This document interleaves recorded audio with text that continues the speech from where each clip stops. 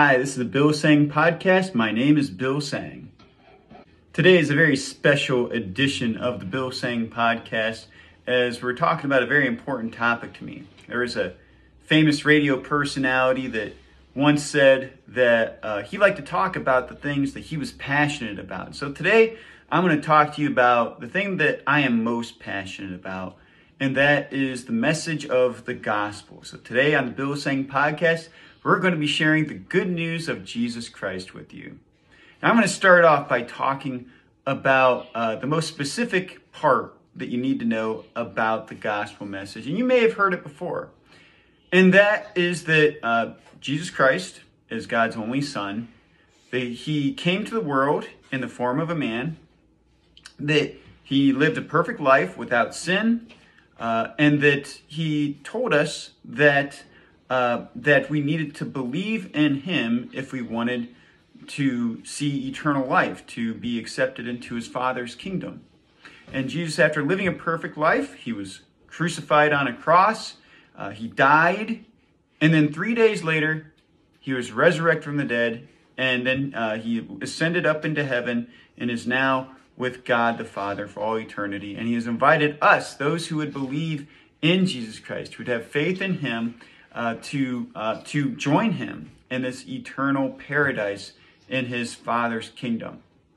What you might not hear about most of the time in discussing the gospel message is the why did Jesus have to die for our sins? And that's what we're going to be talking about in large part today. So we're actually going to go all the way to the beginning of the Bible and trace significant events throughout the Bible story so that you can get a clear understanding of what the gospel message is all about. All the way back into the book of Genesis. That is where we get the clearest understanding of who exactly God is. As Genesis chapter 1 verse 1 says, "In the beginning, God created the heavens and the earth."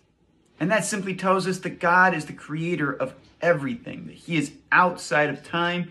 He is this being that our minds cannot comprehend, as His purpose exists only in Himself and not through any other cause. And then we're told about how He created the universe, how He formed the earth, how He created the light. And then eventually on the sixth day, it says that God created mankind. He created men and He created women. And we know the first man and first woman as Adam and Eve. And He told them to enjoy His creation, to eat the fruit of the land, of the trees, all of that.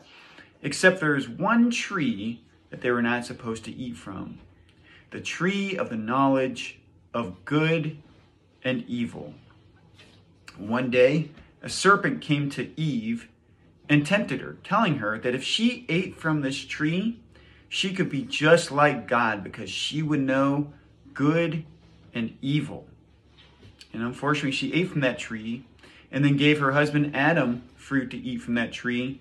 And then God told them that because they ate from this tree, that they would surely die and that they would have to go through this long process of suffering until that time where they would have to work for their food and labor and toil, and that the woman would be given birth pains, and that even the animals, because of the serpent, would suffer from a curse. And so animals started eating other animals, and just violence throughout the world as a result of this act. And we call anything that we do against God's will sin. That is when sin entered into the world. So later on, what happens is that the world becomes so wicked that God brings a judgment upon the world in the form of a flood. You know the story of Noah's Ark and how they brought all the animals onto the ark, and then there was this flood that wiped out the world's population except for Noah and his family. But then God does something very fascinating. After the flood is over, after the ark has landed, He put a rainbow into the sky so that mankind would know that God would never destroy the world again with a global flood. Years passed, many years passed, and then finally you get to a man named Abraham. Abraham is a very interesting character because he did not come from people that believed in the one true God. Rather, he came from a pagan land where the people believed in idol worship and probably ancestor worship and probably had some very bad practices that went against what God wanted. But God told Abraham that he wanted to follow him and that he would bless him so that he could be a blessing to other people. And so Abraham, and his name originally was Abram, became this chosen person of God along with his wife Sarah, which was at the time named Sarai, that they would give birth to this nation that would be called Israel. And indeed, one of their children would be named Jacob, and God would change his name to Israel, and he was a descendant of Abraham. Fast forward even further, we're going to go all the way to when the Israelites were liberated from the land of Egypt. A man named Moses was brought up onto a mountain with God, and it was there that God gave Moses a law to tell the Israelite people about. We call this the law of the Old Covenant or the law of Moses. And a lot of people don't really understand this law, except for when you understand it in light of the gospel message. You see, Jesus Christ had to die for our sins. You see, a lot of people think that the law of Moses is strange. That doesn't make a lot of sense because they might say that it's harsh or that the laws don't make, they're just bizarre. And they involve a lot of punishments, and some of them might sound kind of harsh. And when we look at it, though, in light of the gospel and of God's standards, you see how desperately we needed Jesus Christ to take upon our sins because we couldn't possibly fulfill this law on our own. And written into the law were sacrifices, different types of sacrifices, but oftentimes they involved blood sacrifices, meaning they would have to kill an animal, and that by killing that animal, it would cover over the sins of the people. They even have a festival, a celebration called the Day of Atonement, which was to cover over people's sins. And so inside of those sacrifices, you see the gospel message being foreshadowed, that our sins need to be passed on to someone else in order for us to receive forgiveness. And it is only God who can forgive our sins. So animals couldn't have the power to forgive sins, and other people being sacrificed couldn't even forgive us of our sins by sacrificing them.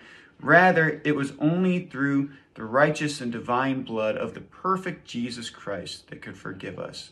So we go even further past the law of Moses, and you see that the Israelites couldn't fully fulfill this promise that they made with God. They were supposed to establish a righteous and holy nation. And so what ended up happening is they were given away to their enemies. But God sent prophets to let them know that a person would come, and it was going to be a very special person. In fact, divine language is used to describe this person. And it would be called, they referred to him as the Son of Man. They predicted that he would be born of a virgin, that he would live a perfect life, and that he would die for the sins of the world. Fast forward even further into the life of Jesus Christ. We see that he was born of a virgin. We see he lived a perfect life. He even had a forerunner that was predicted in the Old Testament prophecies as well, named John the Baptist. And so John the Baptist is the one who pointed out that Jesus was the Messiah, the King that they're all expecting.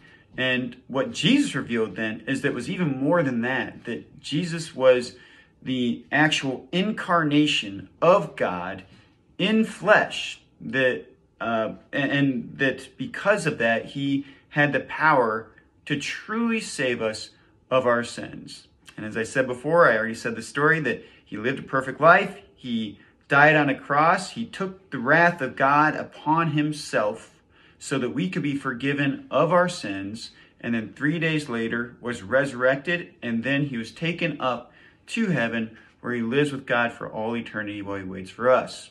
Now that brings us to today as well. We're in a very interesting time, I think, in the world, and I'm not going to make any conclusions necessarily, but the next part in the history of our salvation is being that we await the return of Jesus Christ. You see, when the apostles, when Jesus' disciples saw Jesus taken up to heaven, they are all looking up at the sky, wondering what to expect next. Maybe they're expecting him to come back down. I don't know exactly. But it says an angel appeared beside them and said, "What are you doing looking up at the sky? Jesus is going to return the same way that he left you. And so be ready." And so they did the things that Jesus commanded them to do. They went to Jerusalem, they preached the gospel, they shared it with all the nations, and even brought along some new apostles as they preached the message, particularly the apostle Paul, who was a major author in the New Testament. In the book of Revelation, we are given the assurance that Jesus Christ will one day return, and that there would be this very clear dividing line between good and evil. I can't help but to think that this dividing line has become more clear than ever before, where there are people in this world who call the things that God commands to be evil and the things that God commands against to be good. And the Bible tells us that that's how it would be, is that people would come along and call what is evil good and what is good evil. So I have to ask you today, where do you stand in relation to Jesus Christ?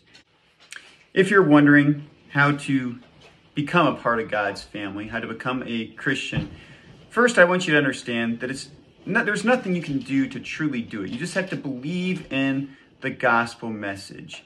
And if you've made that step, I would like you to join me in a prayer in accepting, receiving, and acknowledging the gift that God has given you. So please bow your heads with me and say this prayer. Heavenly Father, I know that I am a sinner. I know that I deserve your wrath.